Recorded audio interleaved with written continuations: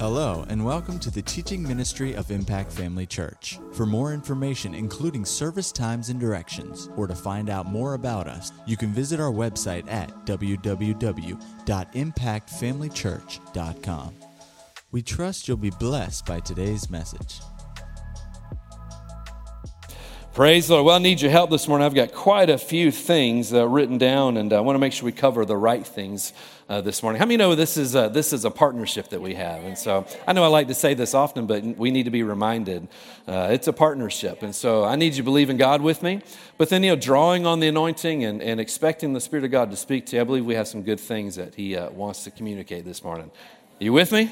Yes. Praise God. How about the rest of you? You with me? All right. What about this side? You with me? All right. What, Brother Wayne, you with me? All right. So I'm just covering, just making sure we cover the whole room. So we've been talking about vision in the recent weeks around here, and we specifically spent some time talking about what vision is and the vision of our church. Now we're getting into some details, and Habakkuk 2, we're making things plain so that we're all on the same page as far as where we're headed and where we've been, and we're going in the same direction we've been going in these things, and just clear insight into what we're doing and what's happening. We've read this verse in Proverbs 29:18. It says, where there is no vision, the people perish. And so that's the King James translation, where there is no vision, the people perish. And so it's important that we all have a clear insight of what's going on, because that word perish means to run astray. You could say this, go in different directions. And I don't know about you, but if you made it here this morning, I'm not sure about all of you. I know for me, the fact that I'm here this morning means that all of me went the same direction, right? I wouldn't be here today if my hands decided to stay or if my head decided to go to the beach or something. No, we had to be in agreement if we were going to go somewhere. Well, as a church, we've all got to be on the same page, and we're members of one another, and we've been joined together. We need to go in the same direction. When we go in the same direction, we get there a lot faster too. And I believe there's some things that the Lord wants us to accomplish, some things that He has for this day and for this hour. And we always pray. One of the things we always ask when I minister, I ask, give us wisdom to live our lives well, a heart of understanding that we would count our days well. And if the Lord tarries, and if He comes back in our lifetime, or if He tarries, our time is really short. So we need to take advantage of it and go where we need to go as quickly as possible. It's like when you go on vacation. Unless your vacation plan is to Rome, you generally want to get there pretty quick. You want to get there and get to where your destination is so you can enjoy the destination, so you can accomplish what you need to. You don't just set out on vacation and our plan is to go such and such. We're going to go to the mountains in Virginia, but we're just going to just drive and just see where the road takes us. How many know you might not get much of a vacation if you do that? Well, as a church, we've got to be focused. And so these are some things that will help focus us and keep us on track for what the Lord has for us. So we want to make sure we accomplish in this life and our time together everything God has called us to do. Amen. You might say, what's the big deal? I'm telling you, we're going to look back and how we do this and how proficient we were at doing that very thing in this life will mean so much to us. And so God, by His grace and His mercy, is giving us always opportunities to fine-tune our vision and fine-tune our steps and make sure we're aligned with Him. So that's what we've been talking about. And we're not going to get into a lot of the details of the things we've talked about in the past. You can go back and listen to those. I trust if you've been missing services or been serving or on vacation, you'll go back and listen to those. They're important for us. But we started talking about the value or the importance of God's Word. And this is the foundation of our Christian life. This is the foundation of our Christian walk, is the Word of God. There's nothing else we can build our life on that is stable outside of the Word of God. Outside of what His Word promises, what the Word reveals about Jesus, about the Father, about the Holy Spirit, what it reveals about us, that is our foundation, is what the Word of God says. And so last week, it was our second service, second Sunday morning, talking about the value of God's Word. And really, we hovered for a little while. And I wanted to inspire you to start valuing this gift that you have, the Word of God. It's so common in these days.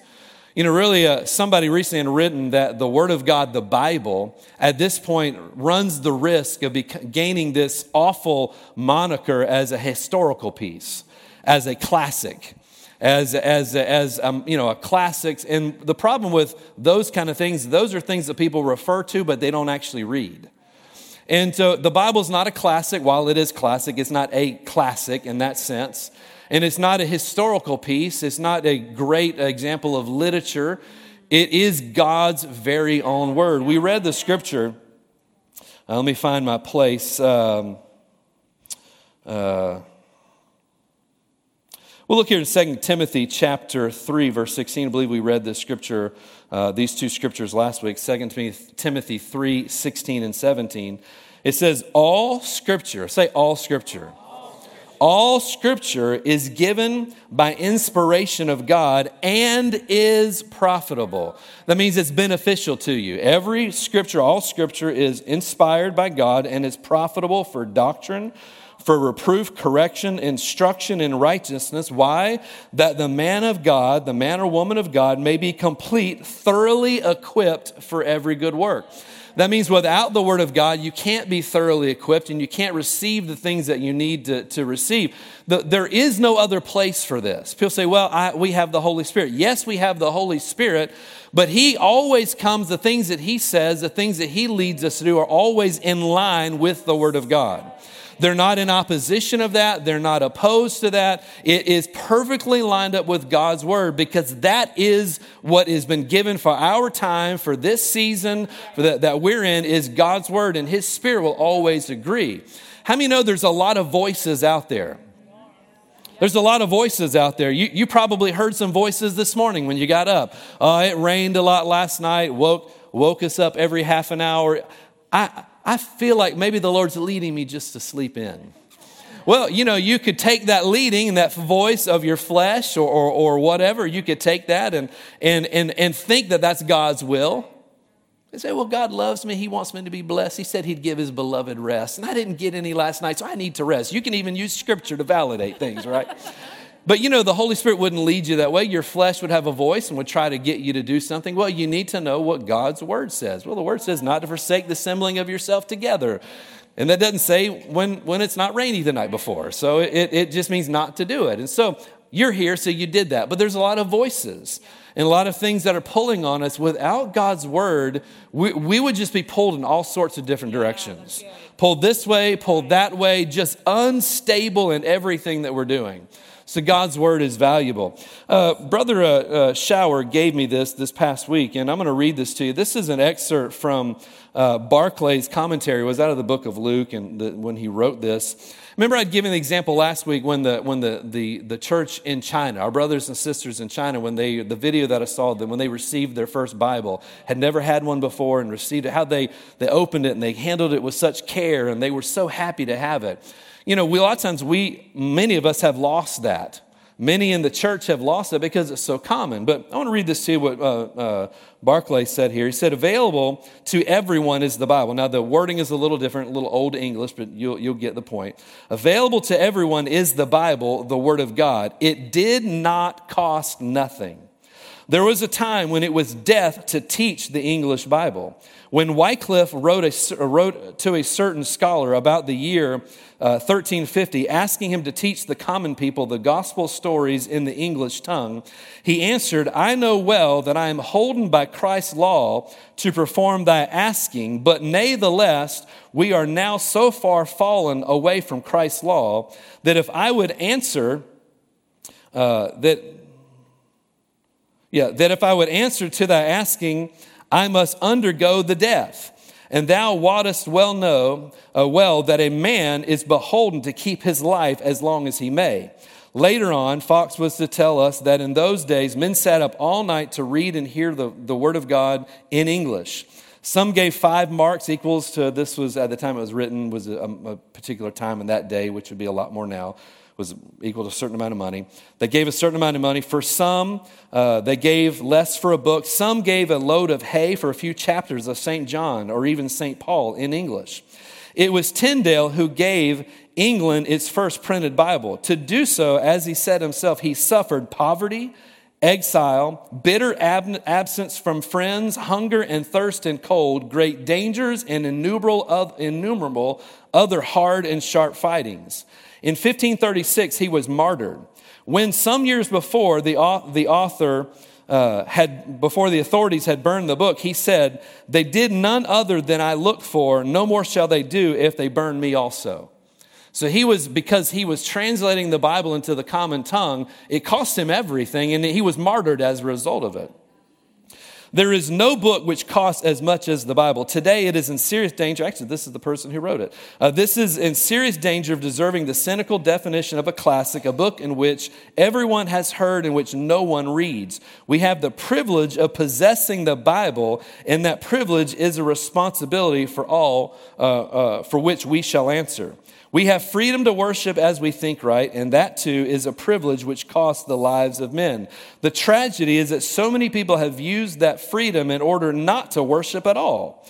That privilege too is a responsibility for which we shall answer. If a man possesses Christ and Christ's book and Christ's church, he is heir of all the privileges of God, and if he neglects them or refuses them, he, like the Jews in the time of Jesus, is a man under condemnation.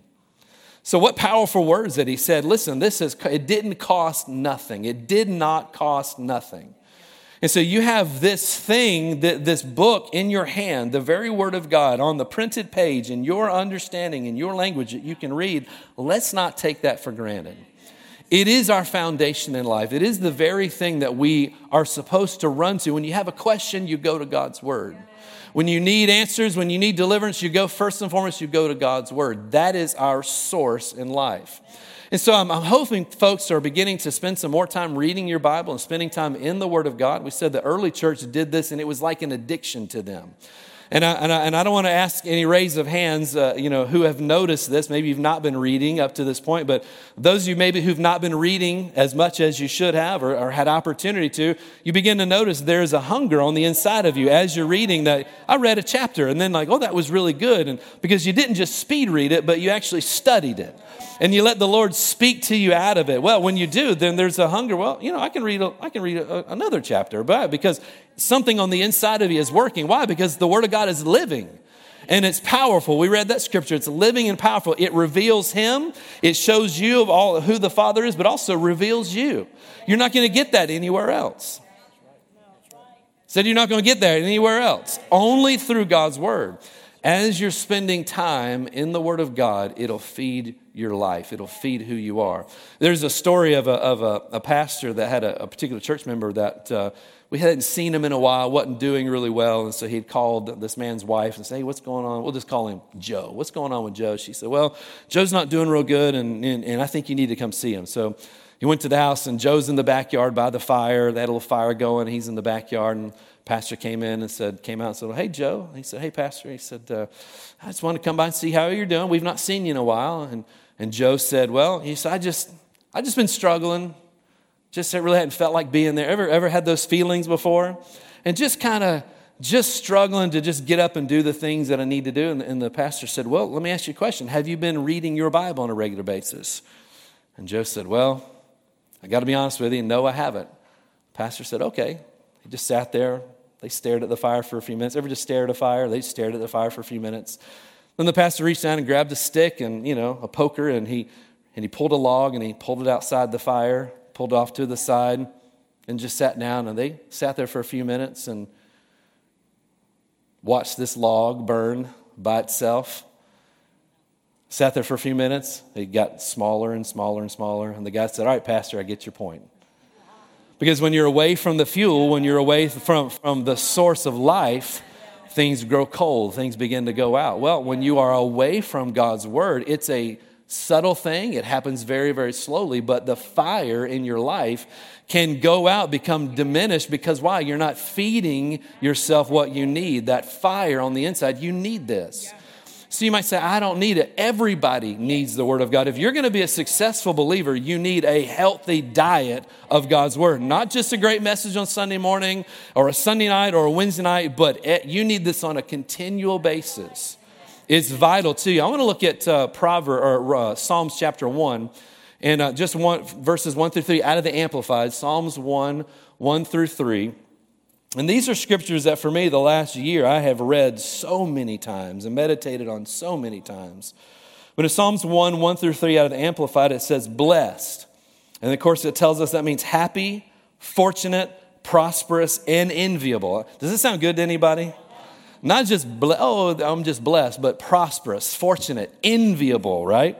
Is the man who walks and lives not in the counsel of the ungodly, following their advice, their plans, and their purposes, nor stands submissive and inactive in the path where sinners walk, nor sits down to relax and rest where the scornful and the mockers gather. But his delight and desire are in the law of the Lord, and on his law, precepts, the instructions, the teachings of God, he habitually meditates, ponders, and studies by day and by night. He shall be like a tree firmly planted and tended by the streams of water, ready to bring forth its fruit in its season. Its leaf shall not fade or wither, and everything he does shall prosper and come to maturity. Does that sound good to anybody? Yeah. No one wants to walk in the path of the ungodly, because if you read on, that doesn't lead anywhere good. But in the paths of the righteous, when we're meditating on God's word, we have his promise that our life will flourish, that our life will produce what it needs to produce. And so his word is what you need. His word is what you need, and it needs to be a maintained focus in your life. And if you look in Joshua, that if you meditate in it day and night, that you will have good success. It doesn't just happen on its own. There is a part on our side, an effort on our side, a part that we have to play, and that's meditating and studying in God's word. I want to encourage you, do this. As your pastors, we can tell when people are doing this. We can tell, and you can tell when you're doing this, because difficult times come to everybody. Opportunities come to everybody. There's always an opportunity for a little of your fire to get low, right? But when you're keeping that burning on the inside of you and the word of God fresh and hot and new, when something else comes, what happens? It just gets gobbled up in the flame, right? It just gets gobbled. I like campfires, but every now and then I like to throw a little water on it just to see it smoke and make some noise, right? When a fire's good and hot and burning, you can throw a cup of water on it and it doesn't go out. It just sizzles a little bit and roars back to life. Listen, when the word of God is fresh, even when life tries to throw a cup of cold water on you, when that fire is burning and you're not removed, but you're right in the middle of it, you'll sizzle back to life. That's where success comes from. Listen, we should not live lives like this. The roller coaster of life. We're going good times and then we struggle for a few months. Then we have a few good months and then we struggle. That's no way to live. Jesus paid too great of a price for us to live that way. Well, if he wants me to live that way, he'll do so. He did. He gave you his word. He gave you his spirit. He's given you everything that you need. Take advantage of it. Amen? God's word is our base fuel in life. It's exactly what we need. You know, research tells us that ongoing happiness in life is directly tied to information and continued development or understanding.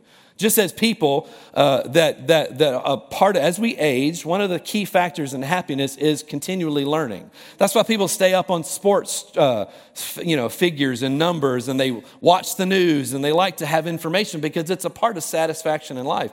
How much more so spiritually, a satisfied spiritual life is the continued gathering and growth, revelation in God's word. If it'll work naturally, then it'll work spiritually for you as well. But like anything else, the devil always wants to get us sidetracked somewhere else and put something above the word of God and what will really bless us. Don't let other things take God's place. Don't let other things take God's place. And so as a church, we've always been a word church. We've been a church that has been strong on the teaching of God's word. You're not going to hear a lot of never have, never will, hear a lot of messages that are public opinion. That's not the things that we're going to do. We're going to teach the word of God. That's who we are. And we're not saying that in a snobbish way or looking down to somebody else, but we have a mandate to not teach and not present people's opinions, but the word of God. And so it's going to be something that we've always done, and it is something we've always done. It'll be something we continue to do. But, in order for us to continue to move forward the way God wants us to, we have to approach God's word with one clear parameter or classification or way of approaching it. It's so important that we as individuals and as a church present or approach the word of God and present the word of God as being 100% absolute. That's been one of the things that as a church we've been strong in all these years. We've not preached a two-sided message. We've not preached the message of compromise. We've not preached a message that is just all-encompassing. We just have endeavored to preach the Word of God. I'm not saying that we know everything and we're fully versed in everything, but it's been one of the attributes of our church all these years, and we're going to continue that. The Word of God is 100% correct. Remember, it's inspired by God. It's God-breathed, and it's profitable. Well, if we believe that to be true, then if we're going to receive more of it and be the light He's called us to be, we've got to approach God's Word as 100% absolute. Now, I know we're living in a time where that is not necessarily liked or smiled upon. It's not something that is necessarily in vogue.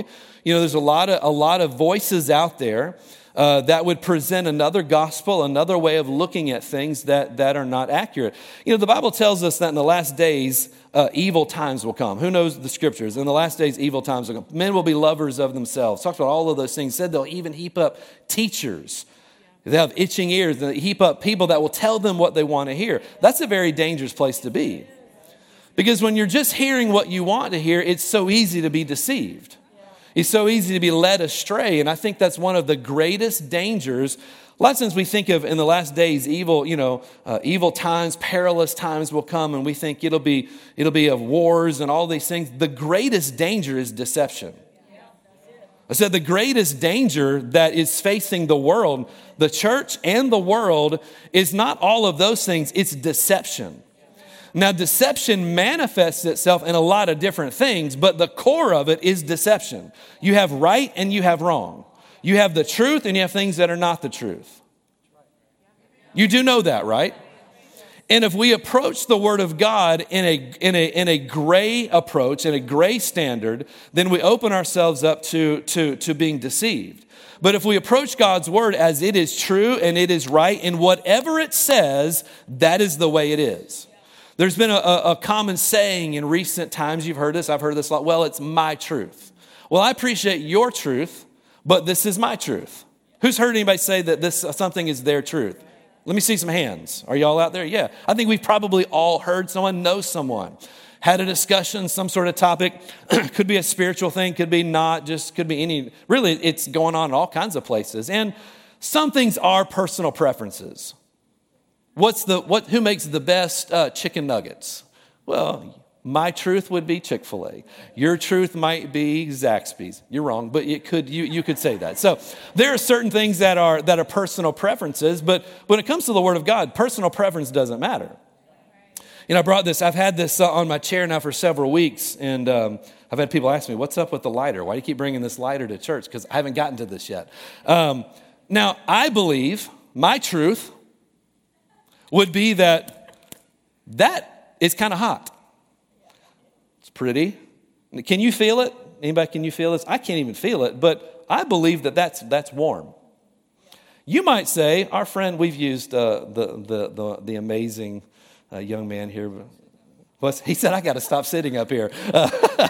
We've used Evan many times as examples, right? Evan could say, well, that's your truth, Pastor Greg. I just don't believe fire's hot. I believe fire's cold. There are some things that are true no matter what you think. They're true because they're just true. And you're saying something is not true or believing it's not true is not going to change the fact that if I put my hand over this and leave it for a few minutes, now guess what? I'm starting to feel something. Right there, I'm starting to feel something. I don't even want to go any further. Why? Because who wants to go further than this and leave it here for a few minutes? I'm looking at my friend Carson. Do you want to do it, Carson? Anybody want to come? You believe that fire is not hot, and you want to challenge this, and I really don't believe that, Pastor. I don't believe fire can do damage. It's not hot at all. I can grab it and hold on. Who wants to do that? Anybody this morning? Oh, no, I'm just checking. Anybody? I'll let it go out. No, you don't want to do that because no matter what you think, it's hot. There's a lot of things in life. They are what they are, not because of how you feel about it or your experience or lack of experience. Maybe I put it out. I put my hand on it. Did it burn me? No. So I could say I had experience with fire once and it didn't burn me. It must not be that hot. Well, the circumstances weren't enough to cause pain and damage. But had I left it there, fire is by nature is hot and it will burn me. But a lot of times people approach things because, well, this has been my experience, and so I believe my experience outweighs the truth. Our experiences never outweigh the truth. And there are certain things that are true regardless. And as believers, as a body, as members of one another, we have to uphold this understanding that there are some things that are right, there are some things that are wrong. When I say wrong, I don't mean as evil, I mean yes and no. You have what's true and what's not true. And if we live gray, how many know if you're living gray, you're presenting gray? If you're living gray, you're preaching gray. And it may not affect you, but it could very well be life or death to somebody else. And so as a church, as individual members, we've got to always be presenting the truth of God's word through our life, not the voice of the day, but the truth of God's word by how we live. But as a church, we have to do the same thing. So I'm just telling you, Impact Family Church will always be a place where we never make apologies for the word of God.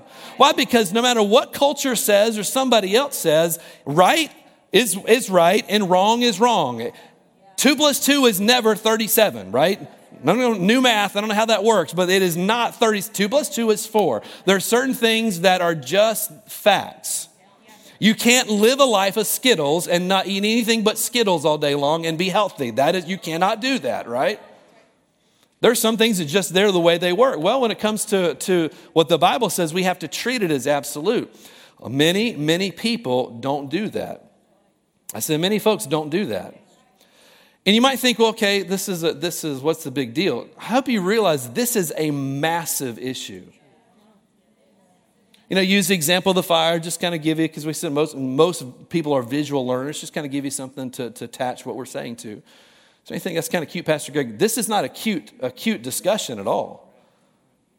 Whether or not you treat God's word as absolute has the very most important.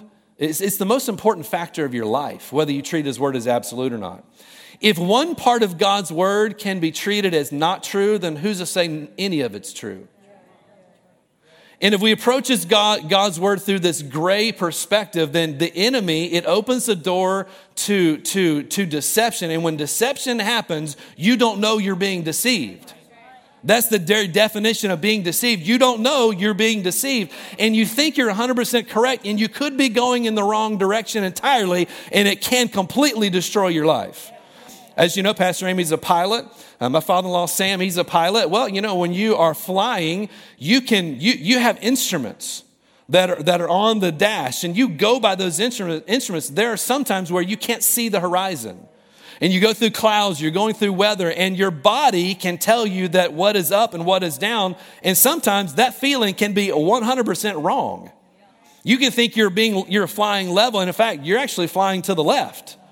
You're turning or you're dipping down. Why? Because you can't always go by how it feels. You've got to go by that instrument. And when you don't do that, how many know not good things are ahead if you're flying by how you feel in those kind of I don't want to be in a plane where the pilot is just winging it, right? And I'm just going to fly what feels good today. No. If you have that plan, tell me so I can get out of the plane. You need to see those instruments, see the horizon. I need to know you believe that is true, right? Your gauge is working and that you believe that's true. We must do this in our life.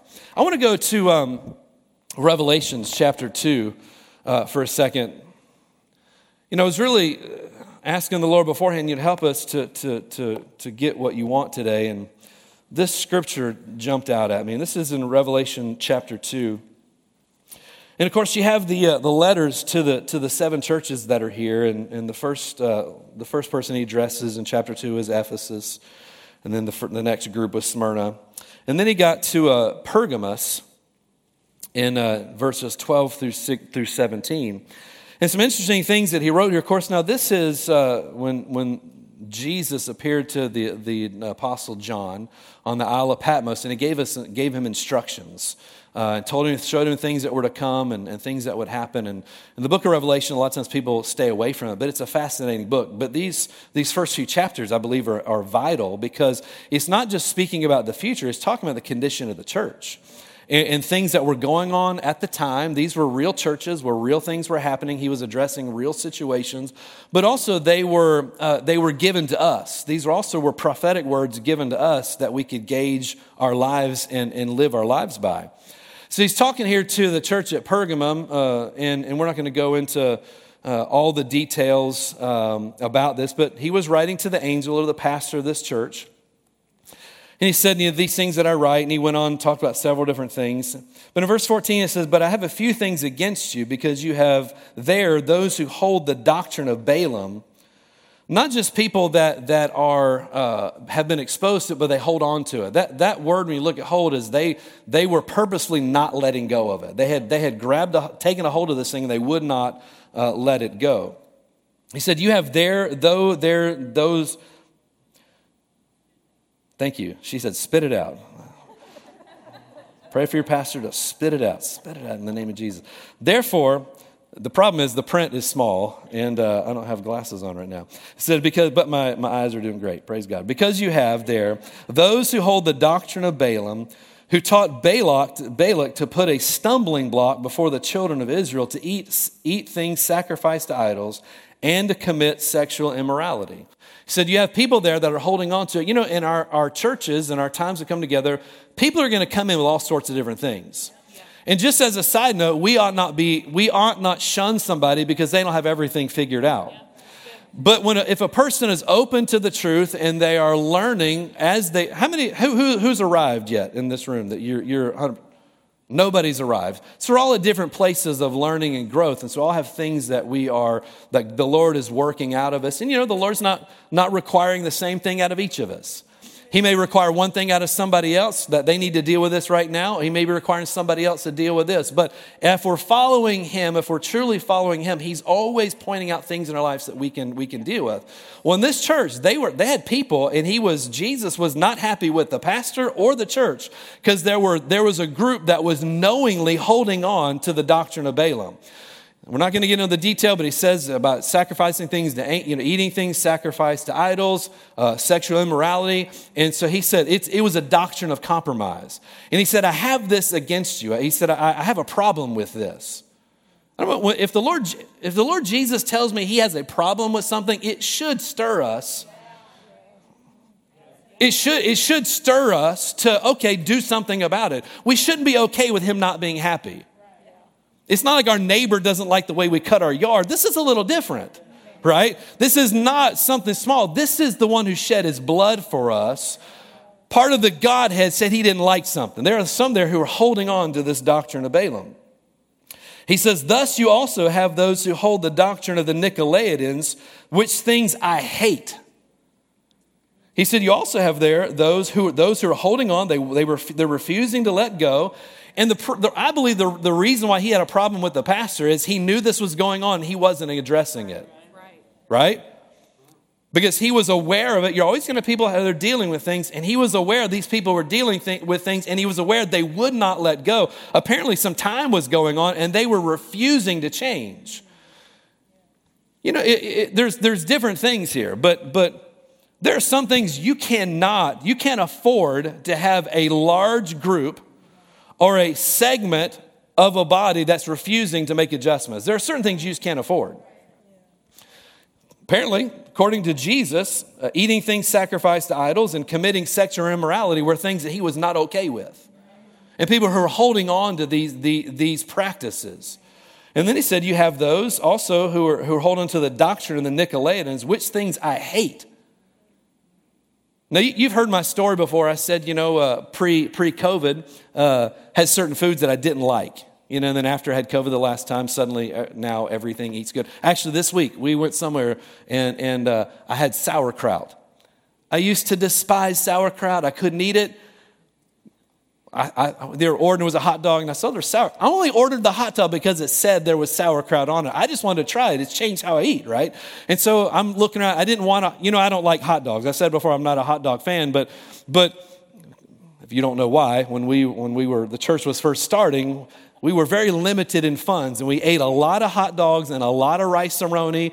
Haven't had rice-a-roni in years, but a hot dog done right every now and then I'll try. But it wasn't even because of the hot dog. I saw on the menu, it was a New York style hot dog and it had kraut. I had to ask him, what is kraut? What does that mean? It's sauerkraut and mustard. I thought, well, it's got sauerkraut. Let me just try it. I ate it. Actually, I ate the sauerkraut by itself. I thought it was wonderful, right? I said, this is a great problem to have. Everything I eat now, I think is great. So I ate it just by itself, and then I enjoyed it. I was putting as much sauerkraut as I could on there. But before that, I would tell you I hate sauerkraut. Oh, I hate sauerkraut. I used to hate olives. You know the word, when I say I hated sauerkraut or I hated olives, that's not the same hate he's talking about here. A lot of times we hate something. Oh, I hate that.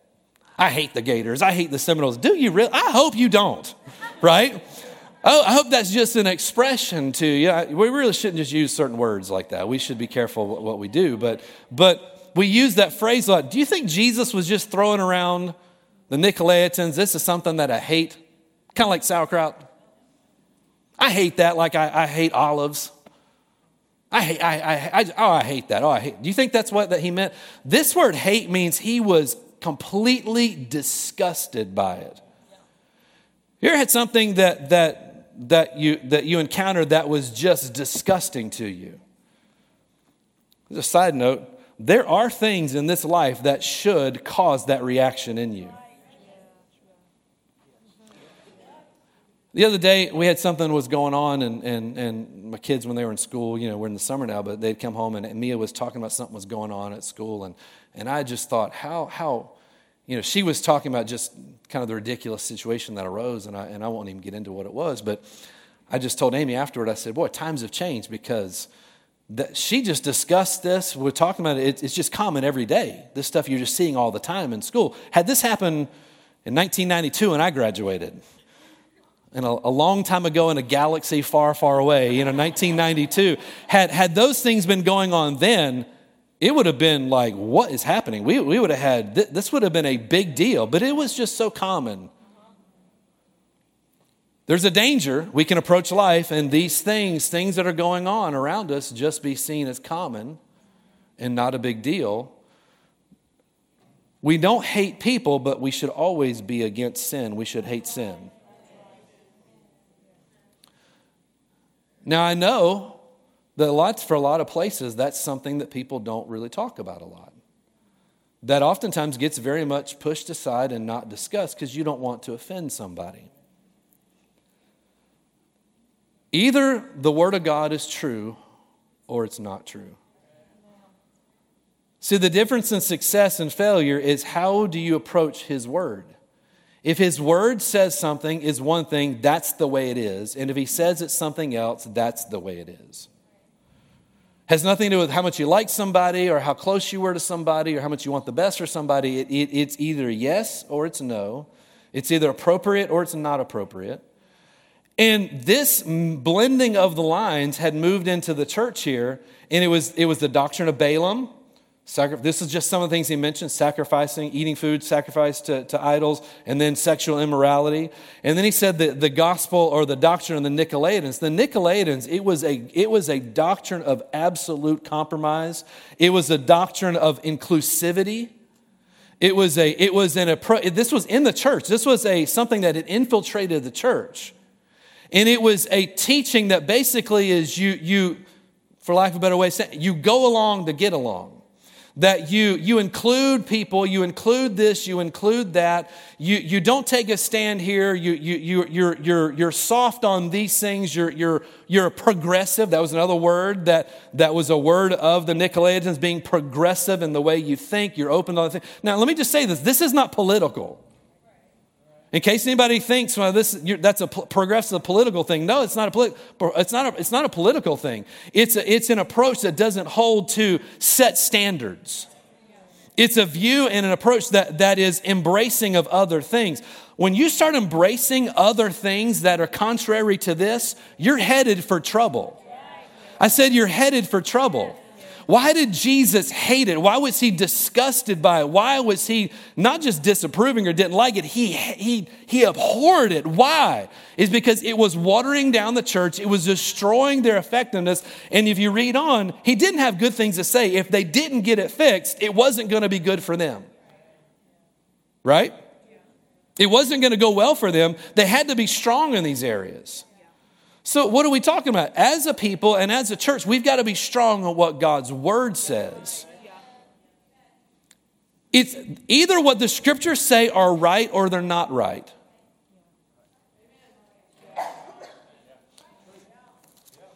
Let's go. Y'all give me just another minute. Go to Galatians. Are you going to give me just another minute? Go to Galatians chapter 5. We'll look at verses 16 through 15. I'll start reading it to you. It says, I say then, walk in the Spirit, and you shall not fulfill the lust of the flesh. This is God's word. This was remember, all scripture is inspired, and it's profitable. That the man of God should be complete, thoroughly equipped for every good work. Meaning without this truth, without what he's saying here, you can't be complete, you can't be thoroughly equipped. Well, yes, I can. No. I'm not pointing at the iPad. I'm not promoting Apple. I'm saying the Word of God says no. This is what you need to be thoroughly equipped. Right? This is why you need to be reading the Word of God, because other information is always trying to replace what His Word says. Opinion is always trying to take over. If you walk according to the Spirit, you'll not fulfill the lust of the flesh. Notice he's talking to believers. For the flesh lusts against, does the flesh lust against the Spirit for believers? 100%. This applies to non-believers as well. He said, for the flesh lusts against the Spirit, and the Spirit against the flesh, and these are contrary to one another, so that you do not do the things that you wish.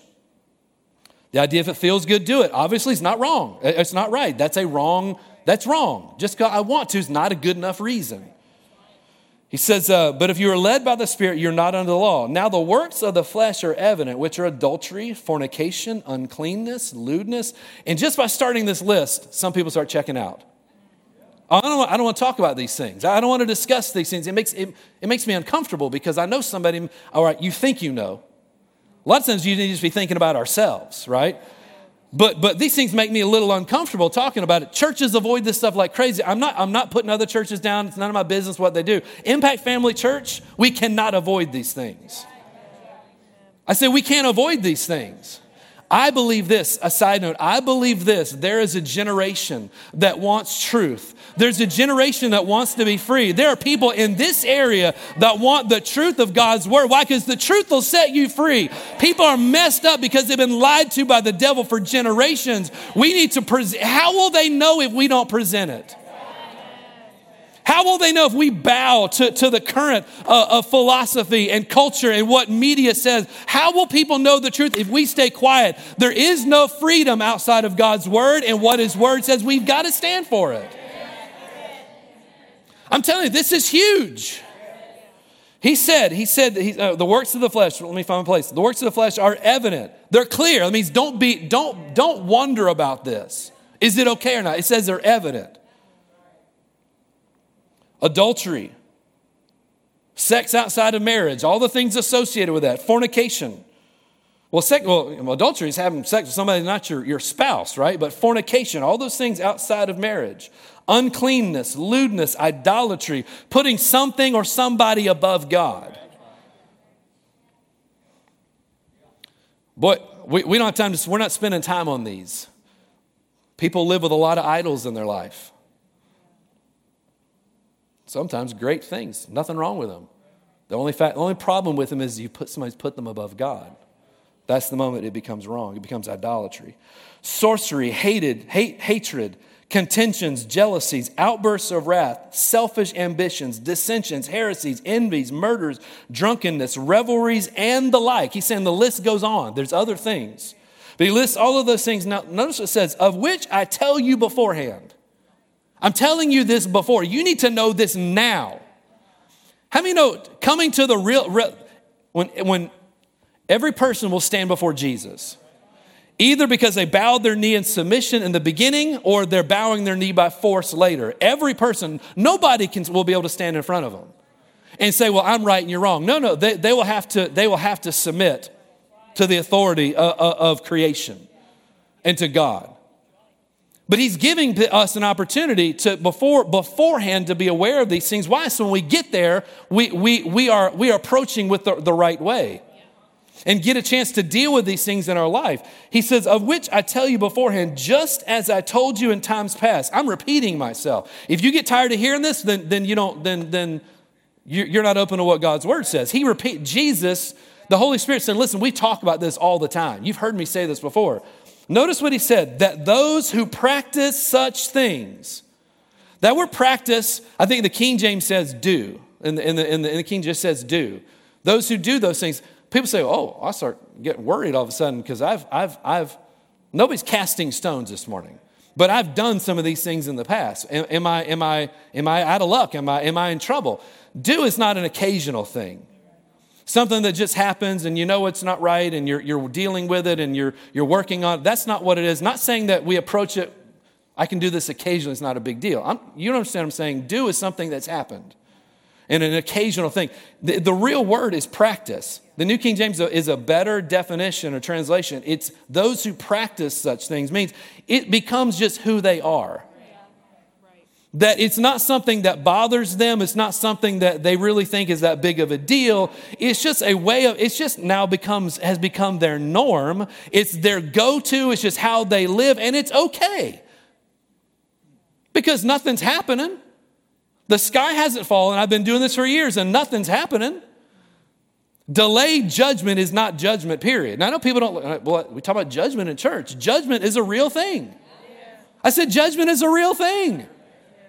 Well, you're being judgy, Pastor Greg. No, I'm not. We're preaching what God's word says so that when the time comes, they can judge themselves so they be not judged. This applies to us and our message. We have to be strong on these things because he said, those who practice such things. Do we want to read the rest of this? Those who practice such things will not. Well, it got real serious. Yes, this is life and death. Those who practice such things will not. Remember, he's talking to believers. Does this apply to unbelievers? Absolutely. Does it apply to believers? Absolutely. Yeah. Those who practice such things will not inherit the kingdom of God. Will not. Will not. Well, Pastor, I've known some great people that they struggled in this area. They've struggled in that area. Sometimes we use the word struggle as a nice way of saying they just accepted and just made it a part of who they were and thought it was no big deal. Yeah, I know what the Bible says, or they hunted for other scriptures that explained it away, but didn't line up with the overall message of God's word. People do that. That's called, the devil knows a lot of scripture, right? He quoted scripture to Jesus. Was he right in his application? No. But he still quoted scripture.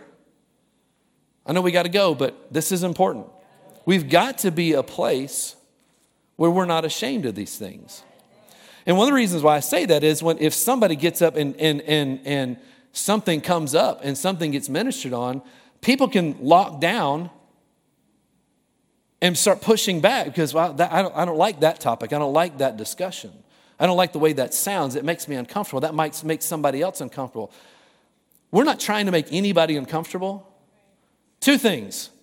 We're not trying to make anybody uncomfortable. And if I made anybody uncomfortable this morning by reading this, not my intention to make you uncomfortable. But my first priority of comfort is not you. Or it's not even me. It's the Lord Jesus and the Holy Spirit. If the Holy Spirit, if we started getting up and saying that adultery, fornication, all the things were okay, done in moderation, or every now and then, or it's okay for you because of these certain situations, or lying, or idolatry, or any of these things. Well, I get it, but it's okay for you. Is that what this says? If I were to start preaching this, do you think the Holy Spirit would hang out? Do you think the teacher, the revealer of truth, would stay in the room? He'd be gone. In fact, Jesus told this church there, I hate this. I'm disgusted by it. And if you don't do something about it, I'm going to come fight against you. That's the last person we want fighting against us is the Lord Jesus, right? You can come fight with me. Don't send Jesus, right? Well, Jesus was loving. Yes, he was. But read earlier in the book of Revelation. That should put the fear of God in you, right? We've got to present these things. I said we have to present these things. You know, as a church, it's up to us to be open to what God's word says. The whole counsel of God's word. All of it. Like I said, I'm not trying to offend anyone. It's not why we're doing it. You know the gospel is offensive. It's a stumbling block for some. And it's a rock of offense.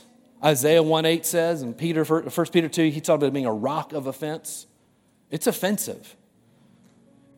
Side note of your Christian life, if your testimony, if the message you're preaching with your life doesn't offend somebody every now and then, may need to work up on what message are you preaching. The reason I say this is because we must speak the truth. God's not okay. He's not okay he's not okay with us presenting a half gospel. Half gospel gets half power or no power. Half gospel produces half results or no results. So as a church, as Impact Family Church, what's part of our vision is to preach the whole counsel of God's word, not to make apologies for it, not to hate on people, not to be judgmental, not to say, listen, we don't fight against flesh and blood. People aren't our problem. People's eyes have been blinded. We have to present the truth. How can they see unless someone teaches them? How can they know the truth unless it's presented? How can we be effective as a church in our community, what God's called us to do in our generation, unless we're bold to speak the word, not going on tangents and going after things and preaching against this or preaching against that, but preaching for righteousness and for the word of God and for the things that please him and make him happy and will cause eternal life to move into someone's life. That's what it requires. Every person here has someone you can think of that needs the truth. I love them. I don't want to make them uncomfortable. If you love them, make them uncomfortable, because the day, I'm not saying in a pushy. You understand? It's not what I'm saying. But we can't avoid things as to not offend them or to upset them, because they're going to be more than offended one day if we believe God's word. People who practice such things, make it their lifestyle, will not inherit the kingdom of God. Sin is dangerous. These things he warned against, the evil, the dark times that were coming, perilous times. It's full of this stuff. And we can accept it as normal and okay, and God accepts it. That is nothing more than modern day Nicolaitanism. It's just the same thing. There's nothing new out there. The devil doesn't have anything new. He was trying to infect the church. Then the same thing is going on now. There's many ways to heaven. Live a good life. You don't need to do this. All of it's inclusivity. It's all right. Just your truth, what you believe. That's important. Do what you believe. That's what's important. No. The flame's not really that hot. You can just put your hand on there, just leave it for 10 minutes. No. I've been to the burn ward at Shands. Don't do it. It's awful. Right? We've got to present that. This is who we are. So I'm hoping you see, what's our church? In these areas, the word of God has got to be number one. Never shy away from that. Never run from that. Never apologize for the truth. Never apologize for the truth. All things must be done in love. All things must be done in love. It's so easy to get out of step and start letting personal opinions and all these things get involved. Don't let that happen. You love people enough to tell them the truth. We love people enough to stand for what's right. We love God enough, and we value the sacrifice of his son enough to submit, to bow our knee and say, all right, you're right. We all have things in our lives we can bow. So we all have things in our lives that we can bow. We all have things in our life that we can submit, areas where we can step up, things the Lord's been dealing with us about, right? We probably all have some of those things. Are you saying if I don't, I'm not going to go to heaven? I'm not saying that. I'm saying if you think it's no big deal to live a life that's in contradiction to God's word, and you practice that your whole life, you practice that, I'll just refer you to the verses we read. But now you know it. Now you get to make a decision.